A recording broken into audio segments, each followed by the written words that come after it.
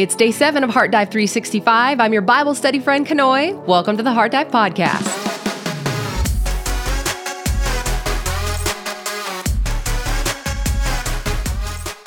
Well, we are completing 1 week today. Can you believe it? If you are new here, we welcome you. But if you have been coming here for 7 days straight, welcome back. This is a big milestone, and I encourage you to stay the course.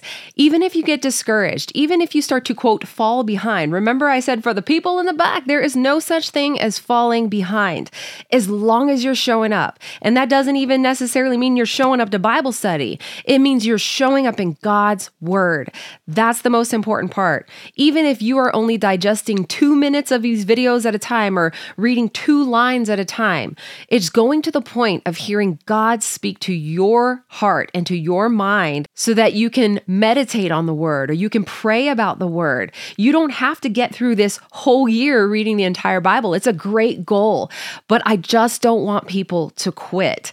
So no matter what happens, when you get discouraged or if you fall behind, and I will tell you, it is very easy to do. A lot of people will fall off, but come back. Just come back. Come back to the Word. So now that we've been through 1 week, I do want to ask you this question, and I would love it if you could answer in the comments below. What is the one thing that God has spoken to your heart this week?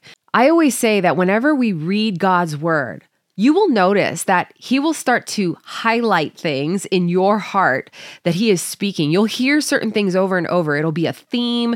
It'll be a word. And when that happens, I encourage you to write it down. Write it down, write it on your heart, pray about it, journal on it. There's a reason why He is speaking that. Even if it doesn't make sense at the time, it later will. You will be mind blown as to why God has spoken something to your heart in a certain season whenever you see it revealed later on. Now, there have been a few people who have asked, how can we support this ministry? If you feel led to, we do have a link in the description box below on how you can help out if that is something that God is pressing onto your heart. If it is not, don't feel condemned, judged, or in any way guilty about it, because if that is not being asked of you, then it's simply not. And as always, another way to help us out is by liking this video, hitting that like button, making sure you're subscribed, you got the notification bell on, join us in our Facebook group, all the things where we can partner together to be able to help grow our ministry and to help spread the gospel throughout the world. Today, we are in Job chapters 14 through 17, where Job is continuing to express his hopelessness and his desire for relief, while friend number 1, Eliphaz, is back to continue pressing his belief that Job needs to repent if he wants that relief. So before we get into it, let's go ahead and pray and prepare our hearts. Heavenly Father, thank you so much for this Sunday, for those who are in real time with us, Lord. This is the day that you were resurrected, that we remember what you have done for us, Jesus. We are so, so grateful, eternally grateful for what you have done, for giving us freedom, for giving us new life, for forgiving us of our sins, for renewing our minds, renewing our spirits, renewing our eternal destiny. So we are so grateful for that today. Lord, I pray that our eyes, ears, and hearts will be open to everything that you want to speak to us, Holy Spirit. And I just pray that we will be submitted to the very words that you say to our hearts. Help us, Lord, to be able to have a full understanding, an accurate understanding of your word. And I pray that we will help to sharpen one another, Lord, throughout this process. Thank you so much for this community. I pray for your blessing to be upon them, Lord, that you will meet every need, that you will be what they need, God. We love you so much, are so grateful for this time. We praise you and honor you in Jesus' name. Amen. All right, chapter 14. So Job continues in his plea to God. Man who is born of a woman is few of days and full of trouble. He comes out like a flower and withers. He flees like a shadow and continues not. And do you open your eyes on such a one and bring me into judgment with you? Who can bring a clean thing out of an unclean? Well, really, only Jesus can do that. And this kind of reminds us as to why we need a Savior in the first place. You see, we're not sinners because we sin. We actually sin because we are sinners. We are born with that sin nature. So we are all in need of a Savior as soon as we take our first breath. There is not one, since his days are determined and the number of his months is with you, and you have appointed his limits that he cannot pass. So again, he's feeling very fenced in.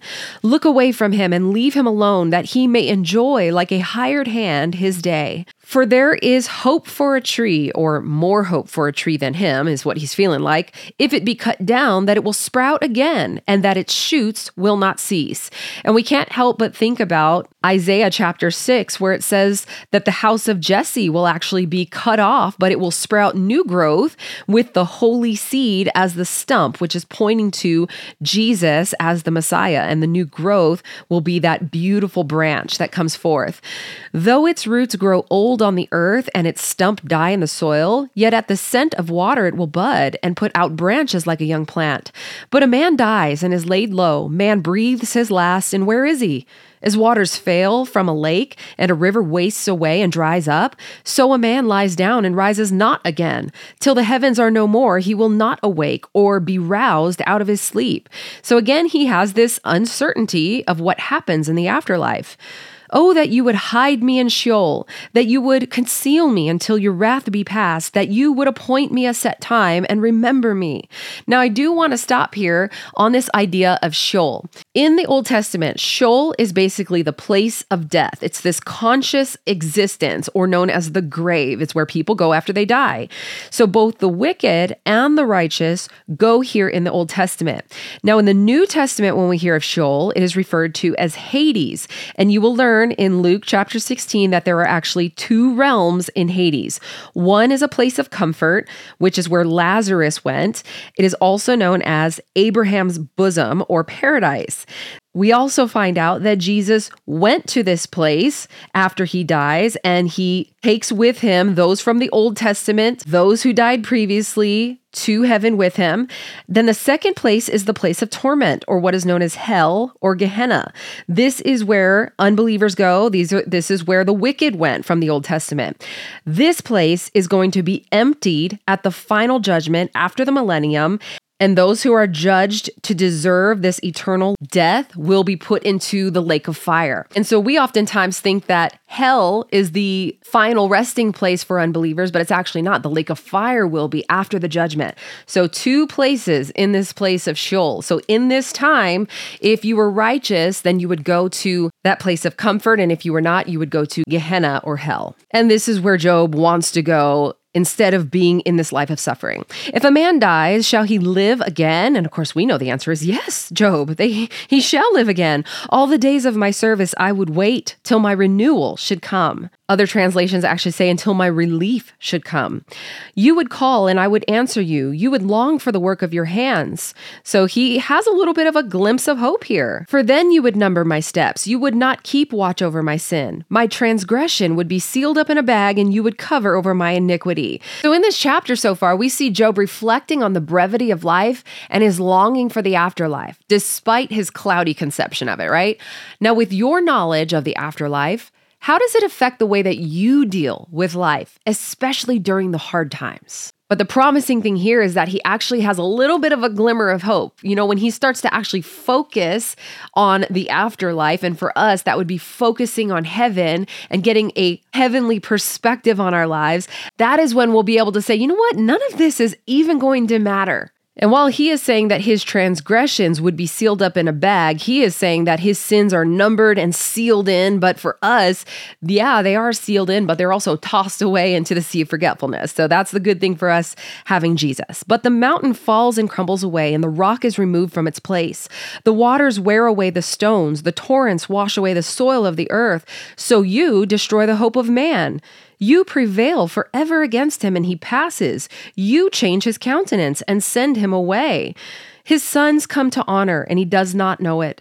They are brought low, and he perceives it not. He feels only the pain of his own body, and he mourns only for himself. So that just ends on a depressing note of Job looking at the fact that we all just get old and wither away. Chapter 15, Eliphaz is back for round 2.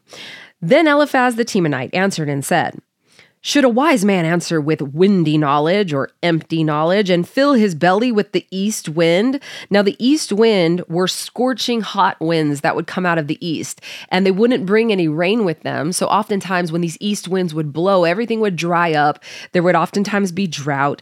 And so he's basically saying, you are filling your belly with this emptiness.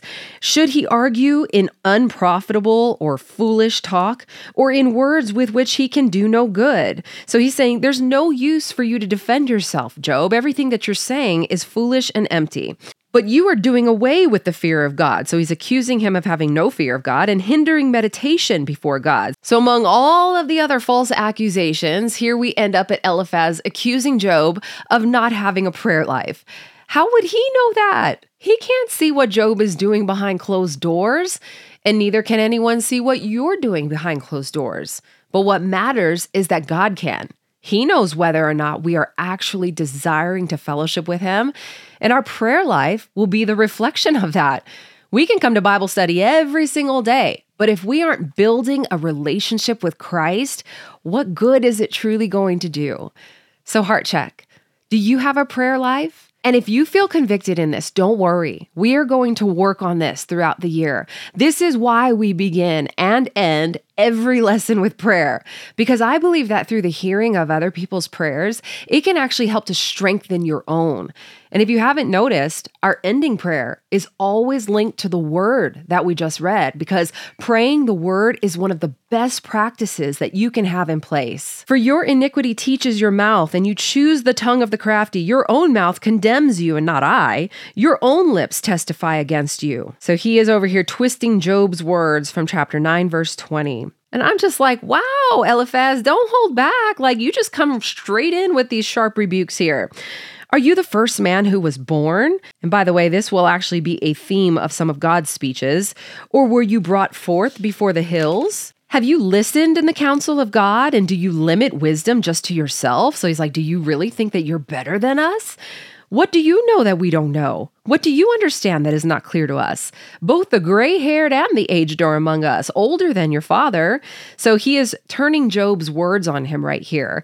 Job actually said he wasn't inferior to them. He also sarcastically said to Bildad that wisdom comes with age. Remember when I said, keep this in mind? Remember that he said this, and Eliphaz is over here saying, well, guess what? We've got wisdom on our side. Either by saying that they're older than him, or the fact that there are people older than Job who are standing on their side of the lines, agreeing with them. Are the comforts of God too small for you, or the word that deals gently with you? Why does your heart carry you away, and why do your eyes flash? That you turn your spirit, or your temper and anger, those are other meanings of this word in Hebrew, against God, and bring such words out of your mouth. So he's like appalled at what Job is saying over here. What is man that he can be pure? Well, we know that no one is righteous, so man is nothing that he can be pure, or he who is born of a woman that he can be righteous. Behold, God puts no trust in his holy ones, and some scholars believe that holy ones is referring to angels, or others say no, this is referring to God's children. But regardless, either way, I don't think God trusts any of us, and the heavens are not pure in his sight. Well, not yet anyway, because right now we see that Satan has access to heaven. He's not fully in heaven. He's outside of heaven at the desk of God. But nevertheless, that is obviously bringing some sort of impurity laid at the door there. But one day he's going to be cast into the lake of fire, no longer having access. How much less one who is abominable and corrupt, a man who drinks injustice like water? I will show you. Hear me. And what I have seen, I will declare. So he likes to base everything on his own experience, his own observation, and his own, quote, wisdom. What wise men have told without hiding it from their fathers, to whom alone the land was given and no stranger passed among them.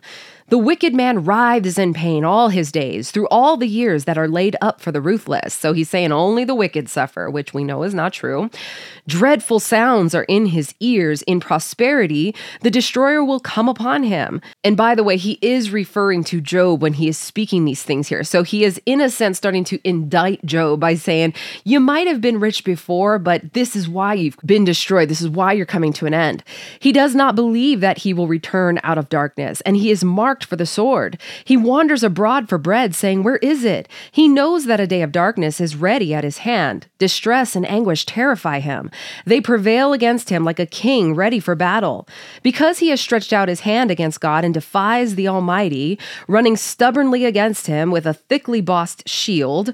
So he is accusing him of both arrogance and defiance, implying that these hard times means that he has defied God somehow. because he has covered his face with his fat and gathered fat upon his ways. So he's accusing him of self-indulgence, and has lived in desolate cities and houses that none should inhabit, which were ready to become heaps of ruins. He will not be rich, and his wealth will not endure, nor will his possessions spread over the earth. He will not depart from darkness, and the flame will dry up his shoots, and by the breath of his mouth he will depart. Let him not trust in emptiness, deceiving himself, for emptiness will be his payment. So he is saying the wicked may seem to prosper for a little bit, Job, but eventually they're going to be emptied out like you are. It will be paid in full before his time, and his branch will not be green. He will shake off his unripe grape like the vine, and cast off his blossom like the olive tree. So he's going to shrivel up, dry up. For the company of the godless is barren, and fire consumes the tents of bribery. Now he's using these two words here the same way that those two words were used regarding the fire that consumed Job's sheep.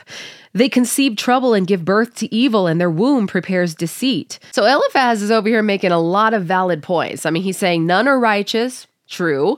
God can't trust us. True, because we all sin. And heaven does have some pollution outside the door, with Satan always trying to get his grimy little hands on God's plans. And he says that the wicked will eventually come to an end. All true. But the problem is that he is more concerned with being right than actually doing right. He is so full of self-righteousness and pride that it leads to false accusations and assumptions with no new insight. We didn't hear him say anything new. And he's also saying all of this without any sense of love or mercy or compassion or empathy. So heart check. Are you more concerned with being right than doing right? Does today's reading help shape your attitude and responses to people? And remember, we can have all the knowledge in the world, but if we have not love, we are just a resounding gong and a clanging cymbal. So we've got to be more loving in the way that we respond to people. Now, Job replies here in chapter 16. So then Job answered and said, I have heard many such things. Miserable comforters are you all. That's an insult. Shall windy words have an end? So there they are using those words. Or what provokes you that you answer? I also could speak as you do if you were in my place. I could join words together against you and shake my head at you in a mocking way, of course. I could strengthen you with my mouth, and the solace of my lips would assuage your pain. Or in other words, lessen the intensity or pacify the pain. So Job is recognizing that he would be a much better comforter than his friends are being at this point. But it is because he has experienced suffering, and it has made him more empathetic and compassionate. He tells them that if he were in their shoes, he would strengthen them and he would take away their grief because he gets it. But they're instead heartless and cynical. So heart check, has your suffering or hard times changed your perspective and made you more empathetic toward others who are struggling? Verse 6, if I speak, my pain is not assuaged, and if I forbear, how much of it leaves me? So in other words, he's saying speaking or being quiet, neither one of those are going to make a difference here. Surely now God has worn me out. So he's feeling very exhausted. He has made desolate all my company, and he has shriveled me up, which is a witness against me. And my leanness has risen up against me. It testifies to my face. He has torn me in his wrath and hated me. He has gnashed his teeth at me. My adversary sharpens his eyes against me. Men have gaped at me with their mouth. They have struck me insolently on the cheek. They mass themselves together against me. God gives me up to the ungodly and casts me into the hands of the wicked. I was at ease, and he broke me apart. He seized me by the neck and dashed me into pieces. He set me up as his target. His archers surround me. He slashes open my kidneys and does not spare. He pours out my gall on the ground. He breaks me with the breach upon breach. He runs upon me like a warrior. I have sewed sackcloth upon my skin, and I have laid my strength in the dust. My face is red with weeping, and on my eyelids is deep darkness, although there is no violence in my hands, and my prayer is pure. Now notice that I highlighted here in different colors, because I don't know about you, but didn't you see Jesus in all of this? Even if Job is not technically uttering prophetic words here, you can see Jesus, that he went through these things. He had that leanness that rose up against him. He was torn in wrath and felt like God hated him, because remember how he was saying, take this cup from me? Well, the cup in the Bible oftentimes represents God's wrath. And he knew that he was going to take that wrath upon himself, feeling separated from the Father, feeling like his enemy, because that is where God's wrath is poured out, is upon the enemies of God. When he says that men have gaped at me with their mouth and they struck me insolently on the cheek, they do that to Jesus. They come together against him in the masses. He's given up to the ungodly. He is cast into the hands of the wicked. His side is slashed open and his blood and the water is poured out on the ground. Remember, he sweat blood, so his face was red with weeping, and all the while being completely pure and without sin. I love when we can see Jesus in the Old Testament, because again, it brings us so much hope. O earth, cover not my blood. So he's like, don't erase my life. Let my blood speak if indeed I am destroyed at this point, and let my cry find no resting place. Even now, behold, my witness is in heaven. Whoa, he's doing a switcheroo here. My witness, either meaning God himself or even Jesus as the great mediator, as he will imply here again in verse 21. And he who testifies for me is on high. And I love that Job sees God as his witness, because ultimately he knows that no matter what his friends or anyone else says about him, God is going to reveal the truth. He's going to testify for us. So heart check. Are you able to see God as your witness? And how does it help you in your moments of defense? Verse 20, my friends scorn me. My eye pours out tears to God. So even though his friends are speaking against him, he views his conflict being with God here. That he would argue the case of a man with God as a son of man does with his neighbor. For when a few years have come, I shall go the way from which I shall not return. So we end here with Job once again declaring how short this life is on earth. And he recognizes that he may never see a solution on this side of heaven. And that is the case for us as well. So heart check. Does knowing how short life is leave you comforted, or does it leave you anxious about solving your problems or your issues in this life? And taking it into your deep dive questions for the week, in what ways were you able to see God's heartbeat throughout this reading? Does it challenge or affirm your understanding of who God is? And does Job's discourse on the brevity of life inspire you to be more intentional in your own life? How does Eliphaz's discourse influence your own views on self-righteousness or pride or humility? Does Job's switching between feeling like an enemy of God and feeling as though God is his witness help to affirm your faith, or does it weaken it? And if you had the opportunity to respond to Job, what would you say? So Heavenly Father, we thank you for the gift of eternal life. It is because of what Jesus has done that we are able to hold on to hope for a better life than the one that we're currently living in, whether we feel blessed or like we're drowning. So help us to have a good understanding of this so that we will be more intentional in our own lives by cultivating more hope and resilience in the everyday. We know and understand that while this earth and everything in it is passing away, we are being renewed and transformed for the day that we are in your glorious presence. What a beautiful hope to hold on to, Lord. Everything will be better than it is now, and we thank you for that. Thank you so much for warning us about the dangers of pride and self-righteousness today. I pray, God, that we will be constantly aware of this when it begins to creep into our spirit, and ask that you will cast it out. Help us to recognize our own self-interests and not project them in a negative way into others. May we always come from a place of love and humility, reflecting our reverence toward you. I pray that we will have more compassion and more empathy, more mercy, more kindness, especially toward other believers. We are all on the same team, so please, Lord, help us to act like it. Thank you so much for showing us Jesus today and reminding us that as horrible of a situation that Job is in, Jesus, you suffered in even greater agony. And because so, you have so much compassion on us and will even more so contend for us and fight for us when the enemy wants to do us in. Don't let this stir up fear in us, God. I pray that we will know that you have not given us a spirit of fear, but of power, love, and a sound mind. Help us to know that you will always be with us and will never leave us to struggle and stay afloat on our own.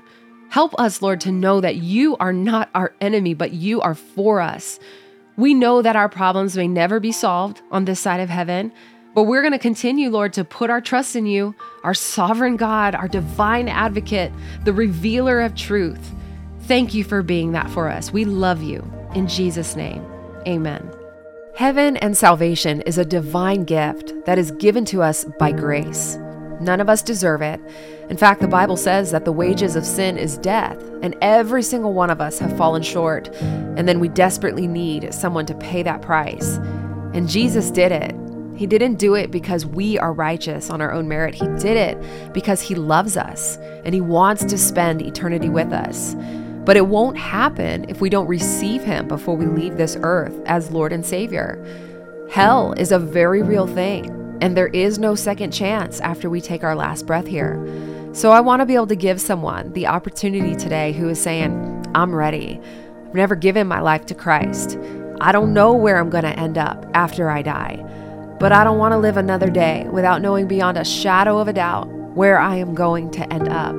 I see now that this is real, and I want to believe. So if that is you, we're going to say a prayer, and I'm going to put the words on the screen so that you can say them audibly with your mouth, because the Bible says that when you believe and confess with your mouth that Jesus is Lord and that he died and rose again, then you will be saved. So we're going to say this prayer together. Believe it in your heart, speak it with your mouth, and know that this is indeed the day of your salvation. Dear Heavenly Father, thank you for Jesus. Jesus, thank you for dying for me.